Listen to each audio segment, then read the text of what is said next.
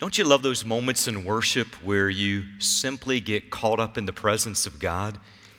You almost forget you're even in a church service. It's almost like you're just right there in that moment praising your Savior. Praise God for those moments. There's something that worship has the ability to do that I think sometimes a lot of the other spiritual disciplines, we struggle to see that same connection. And that is, sometimes worship has the ability to cut through all the stuff that's in our mind and position us faster than just about anything else. And I praise God for that tonight.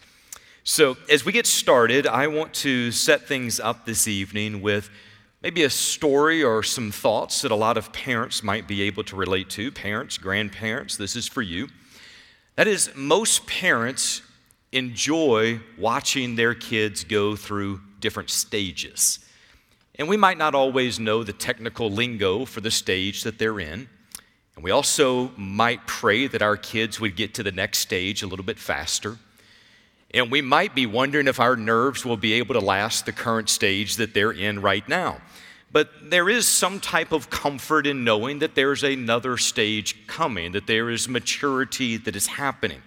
It all begins with what I would refer to as the complete dependence stage, and that is infants pretty much can do nothing for themselves. That's where we all start. They can't feed themselves. They can't clothe themselves, protect themselves. They can't pay their own bills. They are all just cute and cuddly. You want to scoop them up. You want to squeeze their cheeks, and you just want to hope they don't throw up on the front of you. Now, you transition out of that stage into what I would refer to as the possessive defiance stage. And I don't know how this works, but somehow it's almost like it gets hardwired into the kid's mind two thoughts. Everything is mine, and I will not obey you.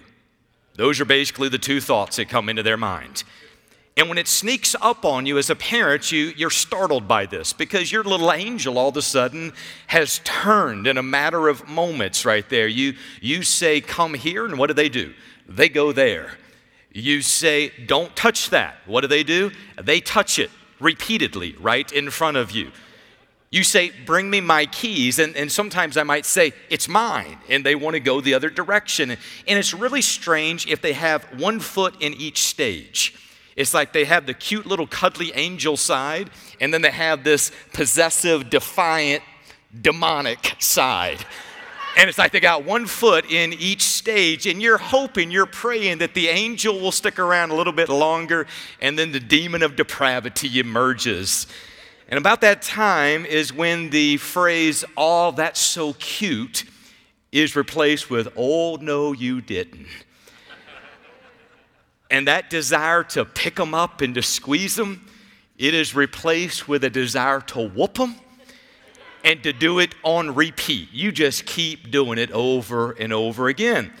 It's going to be a stage that will test your sanity as well as your willingness to discipline. And then there is what I would refer to as the perpetual questions stage. And at that particular point, everything is now phrased in the form of a question. You say, God loves you, and your child might say, well, who's God? You say, God is a divine being who created everything. Why? Because creation is at the heart of God. It reveals His glory. What's glory? Well, glory is a manifestation of God's eternal character. What's eternal? Eternal is forever. How long is forever? Always. Like, what does that mean? Forever is about as long as this conversation is taking at this point. Like, you just start running out of things to say. The perpetual question stage for your child is the moment you think back and you say, did I do the same thing to my parents? And the answer is, yes. Yes, you did. And all of a sudden, that's when the sage wisdom of your parents comes back to mind. When you ask those same ridiculous questions, here's what your parents would say: because I said so. You can get a lot of mileage out of that phrase. Your kid's asking the question, well, why do I have to clean my room? Because I said so. Why can't I stay up longer? Because I said so. Why can't we have a pet kangaroo? Because I said so. It's a fantastic phrase. And you might think at one point that that's kind of like a cop-out, like you just don't want to engage. But there's actually a lot of wisdom in that one phrase. There are certain truths that your child is not able to understand, but they still have to obey. And in that moment, that one phrase, because I said so, is an important phrase. There's points where children don't have the ability to understand the intricacies of the situation or grasp all of the reasoning that is involved or see the potential for danger that maybe you see from your vantage point or the full repercussions of where this course is going to take them. And in that moment, if you try to explain it to them, they would not understand. They don't have the mental capability to understand every part of why you do what you do. So when you say, because I said so, many times it is simply saying, I know what you do not know, I understand what you do not understand, and I am doing what's right whether you see it or not. Because I said so. Now we get into Galatians 3. The Apostle Paul has given a spiritual equivalent as we close out chapter 3. He's already shared why faith is not only better, it is the only means that God has given for justification, for people to be made right with God. Now Paul is preparing for the inevitable barrage of questions that are going to be coming back to him based upon what he's shared. And the essential truth that is going to undergird each part of what he's getting into is because God promised. In fact, if you were to go through, starting in this section right around, say, verses 15 and following, if you were to go through and highlight every time the word promise shows up, you'll see it pops up 8 different times. He keeps anchoring what he's saying back into the promises of God. He's preparing them mentally, spiritually, theologically to be able to process these things. And here's the important part about that. Not only is the argument important on a theological level, it's important on a practical level. Because every bit of what we believe about God, about creation, about salvation, about eternal life, about God's design for marriage, about God's plan for human flourishing, every bit of what we believe is based in the promises of God. If we say God's promises are not enough, there will never be anything that is enough. So he says, let's go back to what God said. Anchor it in why it's important. It's because what God said. Now, sometimes out of grace, God will go above and beyond and give additional substance and evidence for us to anchor our faith in. But if all we have is He promised, that's enough to anchor your faith. Today, I want us to see how this argument fits into the debate over which is better.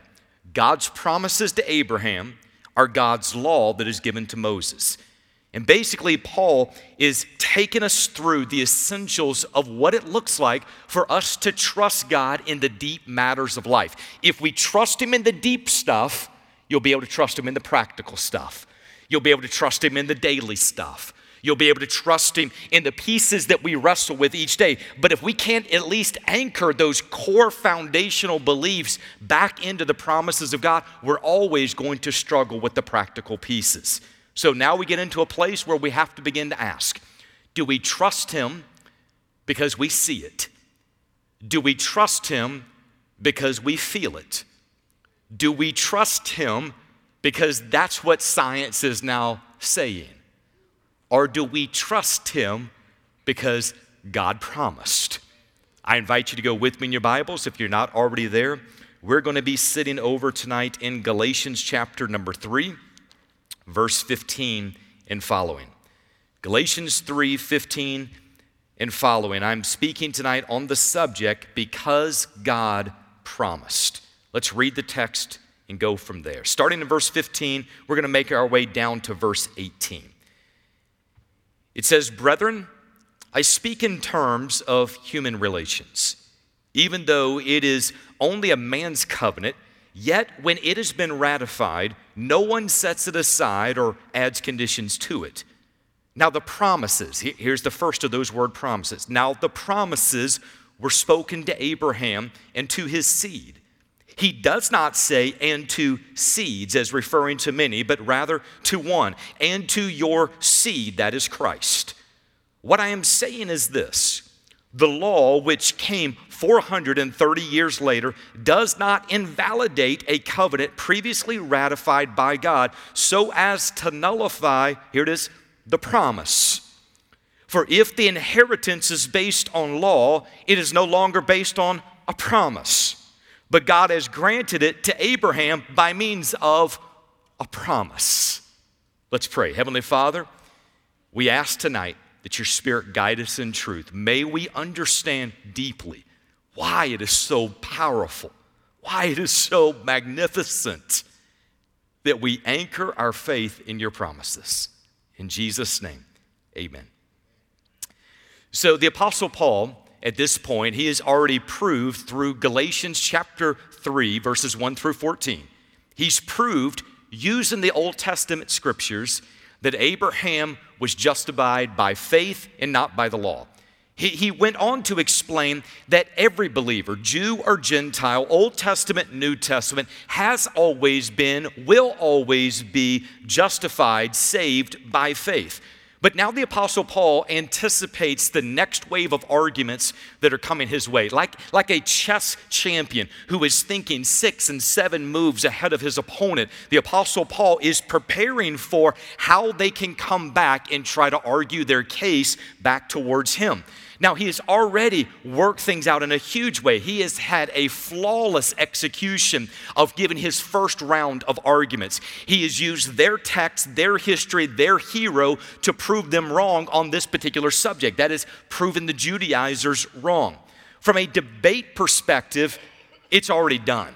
He's already taken it to them. He's already finished. It's completed. There's no way to argue your way back out of it. But here's the issue. As long as there are people who reject justification by faith, there's going to be another wave of arguments trying to chip away at grace. And he's preparing for the arguments. For that person, this anchors us back into my first illustration. For the person who wants to stand in self-righteousness, for the person who wants to add anything to the finished work of Jesus on the cross, for the person who says, it is Jesus plus something is how I am saved, for that person, listen, they are not yet ready to handle that truth. So here's what Paul says. Sometimes the only thing you can say is, God promised. If you're not spiritually ready to deal with self-righteousness, he's like, I could go through 7 layers of argument, it's not going to matter. At this point, the first thing you need to see is because God promised. And by the way, when God's word is not enough to release the tensions in our mind, no amount of theological arguing is ever going to be enough. So he anchors it back in the truths and the promises of God. So you might say, well, how in the world would the Judaizers or anyone begin to argue that point again? Like he's pretty much helped settle that debate once and for all. What could they come back with? Listen to the argument that they would come back with. They would say it like this: Abraham and his pre-Sinai descendants were saved by faith because the law had not yet been given. Until God was finished over here, they could not be saved by the works of the law because the law was not there. Do you see how quickly that argument got turned upside down? So basically, what they're saying is the Mosaic covenant, when it was created, it has now instituted a new means of salvation. Law replaced faith, or at least it became a necessary supplement for faith. I mean, God's covenant of the law was beautiful. Why else would God have ever given the law if he did not intend it to be a part of the saving process? It's a great question to ask. So the Apostle Paul's complete answer to this is found in verses 15 through 22. Tonight, we're just going to be focused on verses 15 through 18. But the Apostle Paul is going to place each of these covenants side by side and help people understand the differences between the two. I believe this is in your notes. I think it's also going to be on the screen. Here's the overview that he's going to be walking people through in these verses. On one side, you would have God's covenant with Abraham. On the other side is God's covenant with Moses. If you look on the side of Abraham, the covenant with Abraham was an unconditional promise relying on God's faithfulness. The covenant with Moses was a conditional law relying on man's faithfulness. To Abraham, God said, I will. To Moses, God said, thou shalt. On the promise to Abraham, it centers on God's plan, God's grace, God's initiative, God's sovereignty, God's blessing. The law given to Moses, it centers on man's duty, man's work, man's responsibility, man's behavior, and man's obedience. The Abrahamic promise was grounded in grace requiring simple faith. The Mosaic law was grounded in works demanding perfect obedience. If you just put those two side by side, you can clearly begin to see some major differences between the two. But for our time tonight, I want us to look at three traits of promise. Why are the promises that have been given to Abraham, why are they better than the promises that have been given to Moses? First of those would be God's promises are unchanging. His promises are unchanging. This is found in verses 15 and 17. Now, here's what I want you to see. The fullness of this truth is not completely revealed until we get into verses 24 and 25, when the Apostle Paul gives us why the law was actually temporary. And what he's going to tell us in that is the law was our tutor that led us to Christ. But now that Christ is here, we're no longer under the tutor. Now we have Christ. The law was temporal, but the promises of God in Christ are forever. Now, instinctively, we elevate things that are eternal over things that are temporal. Like, for example, if you talk about it from a spiritual perspective, a Christian worldview perspective, we would say it's better to store up treasures in heaven than it is on earth. That's biblical, amen? There you go. All right, there's 7 or 8 of you that got that. All right, so now if you keep going, we look at what is eternal and we say that has greater value. That should have greater significance. What I do in this life, it's important, but what we do in this life impacts what happens in the next life. The Apostle Paul has taken that same basic idea over here, and he holds a similar conviction describing the unchanging promises, the eternal promises of God. Listen to how he says it here. He says, "Brethren, I speak in terms of human relations. Even though it is only a man's covenant, yet when it has been ratified, no one sets it aside or adds conditions to it. What I'm saying is this: the law, which came 430 years later, does not invalidate a covenant previously ratified by God so as to nullify the promise." So here's basically what he's doing. He says, I'm going to give you a great example. Marriage. Suppose you're married. You've now entered into this covenant relationship of marriage. It's in human relations. And you made a vow before God and before witnesses to forsake all others so long as you both shall live. And 1 month after you get married, your spouse brings their date home for dinner. And it's not you. And they say to you, I know the vow that I have made, but I've changed my mind on that. I'm going to not forsake all others. I would like for you to meet so-and-so. Now, after you help them pick their teeth up off the ground because you accidentally punch them in the face, you would come back and say, no, it is not okay. You might have changed your mind, but that does not change the covenant. That doesn't change the fact that this is a covenant relationship made between God and between each other. So basically, the Apostle Paul is going back to that human covenant. And he's saying, if a human covenant itself is supposed to be irrevocable and unchangeable, how much more do you think a divine covenant is to be irrevocable and unchangeable? This Greek word for covenant means binding agreement. When God made the covenant with Abraham back in Genesis 15, he walked through, if you'll remember, he walked through the animal parts alone, signifying that he was responsible for keeping the covenant. It was referred to as a unilateral covenant of promise. Listen to this. Abraham did not make a covenant with God. God made a covenant with Abraham. When a covenant is ratified, if you'll remember, Abraham was asleep. I mean, that covenant was so not dependent upon Abraham, he did not even have to be awake when it happened. God's saying, I take full responsibility for what's happening right here. So let this truth marinate for just a moment in your mind. When God gives us a promise through his word, it is not invalidated by time.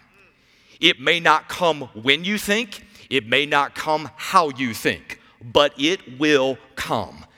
God never promises anything that he will not produce. God promised Abraham the land, the seed, and the blessing. It did not come as Abraham thought. It did not come when Abraham thought, but it came. Time does not detract from the promises of God. Time, listen to this, provides the context of God's intended glory to be revealed.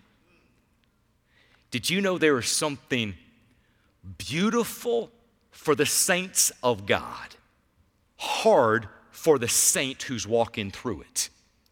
When that individual is willing to trust God for long periods of time without seeing the promise in their life. Do you know why? Because we all have things that we've been trusting God for, waiting for God to do. And you look out at this cloud of witnesses and you say, if that person walked that long with that burden, trusting God, I can walk a little bit further from here. But if you don't know that, if you don't hear those stories, there's something in us that we're like, well, what's wrong with me? Like, why is God not answering this for me? Like, God, I need this right now in my life. But there's something beautiful about recognizing how God has walked his people through this over the course of time. And listen, when it comes, there's almost something overly spectacular about the fact that God keeps his promises. Sometimes it's not even in our lifetime, but he still keeps his promises. Here's the next truth. God's promises are fulfilled in Christ. Here's another way of saying that. When you get to the end of the promise, you get Jesus. It's fulfilled in Christ. On the other end is Christ. The fullness of this is coming into Christ. So it says in verse 16, now the promises were spoken to Abraham and to his seed. He does not say, and to seeds, as referring to many, but rather to one, and to your seed, that is Christ. Now, the rabbis of that time, they were fond of using and building arguments based on one single word. And basically, the Apostle Paul is giving one of those types of arguments. He says, I want to draw your attention to one word, and that is, it's not seeds, plural, it is seed, one. And that is, the seed is Christ. Now, the Apostle Paul argues that this seed, in a singular way, helps us to understand the length of time in which it took to go from the promise to Christ.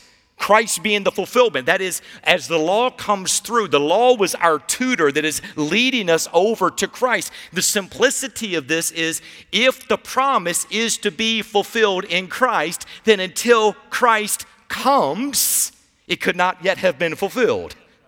So he's saying, don't miss the simplicity of the fact this is coming back to one. This is coming back to Christ.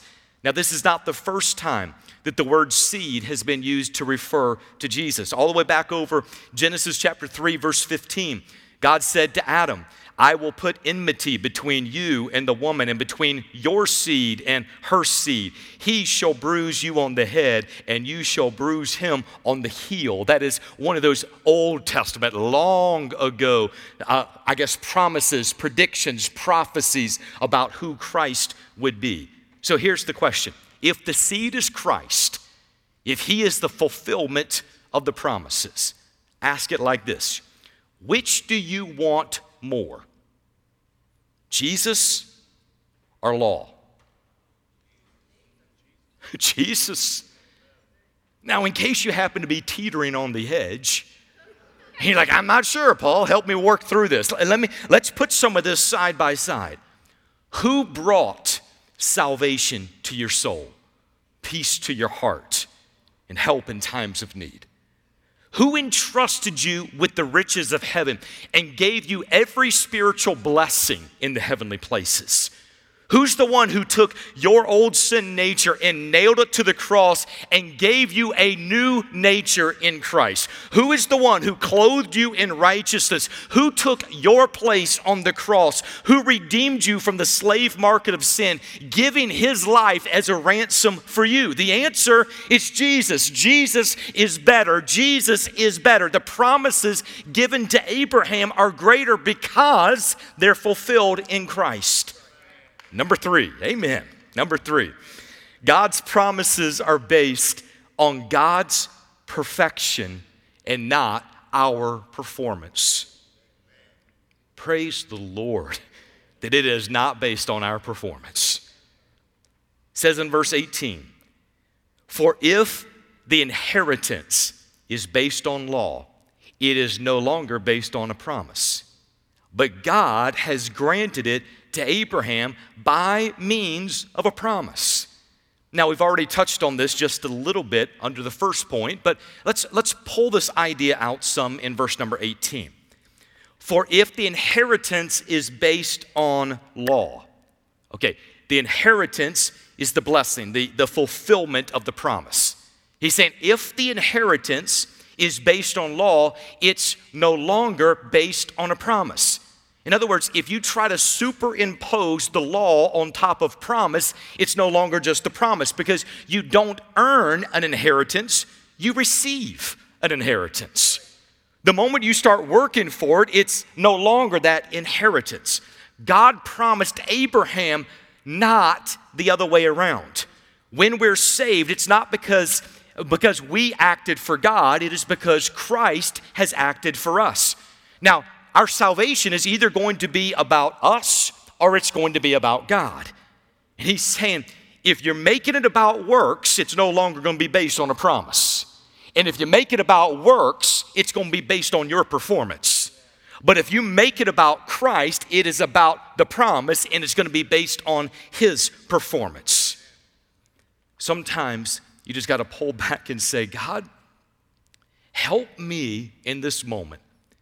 Not to try to add something because I can't figure it out, but sometimes, God, just accept what it is that your word is saying. It doesn't matter how long you are walking with Jesus, there are truths that come back to works-based righteousness that you have to go back and revisit again and again and again and again. In fact, the Bible speaks of some of this over in Romans as reckoning truths.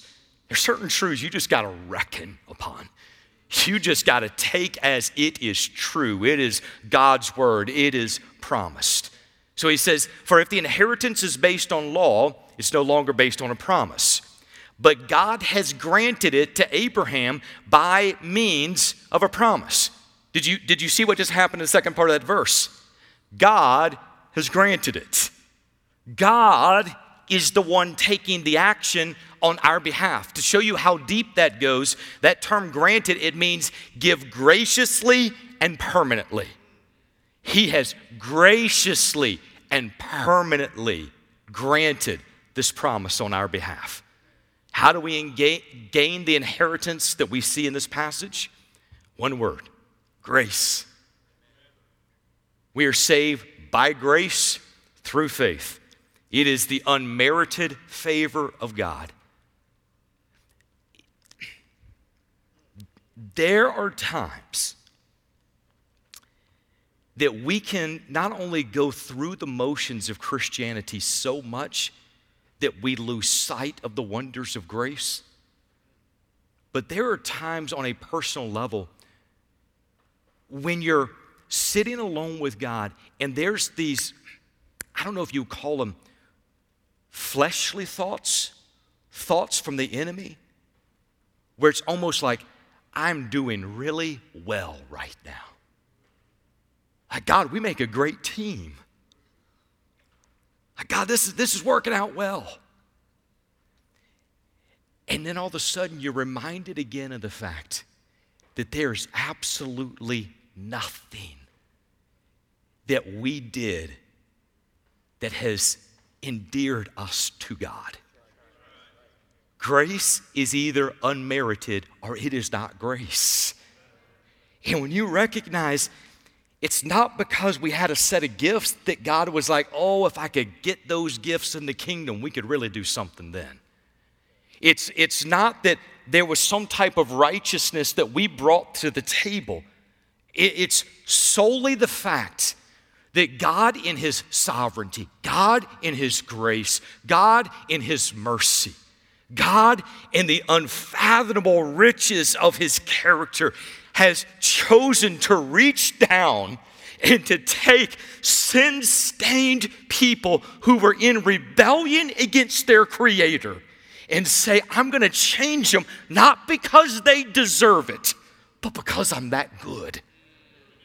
And the moment you start to let your eyes come up and say, I'm doing great at this, I've got something, it's almost like God has to remind you, no, it's me, it's me, it's me, it's me.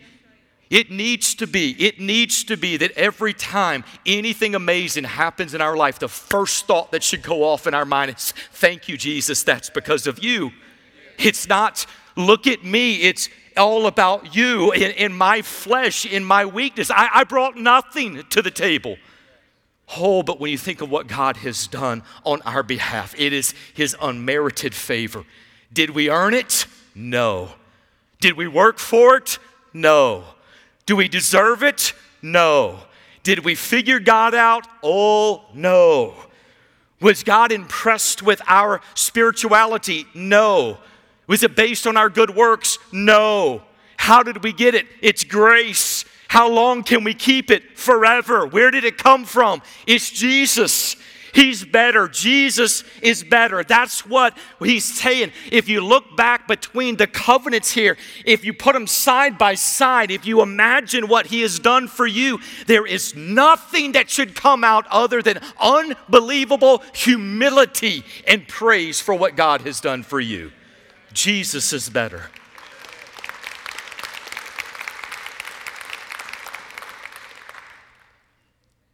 God's promises are unchanging. His promises are fulfilled in Christ. His promises are based on God's perfection, not our performance. And if none of those are good enough and you say, I still don't understand, Paul would say, just hold on to it because God promised.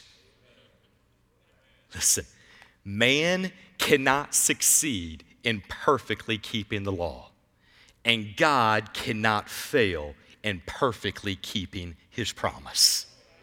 What a beautiful place for us to rest in. Let's pray. Heavenly Father, in the name of Jesus, God, help us to be gospel-centered believers, overwhelmed day by day, moment by moment, God, overwhelmed by the grace that has been poured out for us. God, I am praying tonight as we close out this service that you would be spiritually preparing each of our hearts. And Lord, I'm asking tonight, God, I'm asking that you would remind me of these things over and over again. Lord, we have so much to be grateful for, So much to be thankful for. God, may our praise never be hindered when we recognize how great and how wonderful you are. We love you tonight and we thank you. In Jesus' name, amen.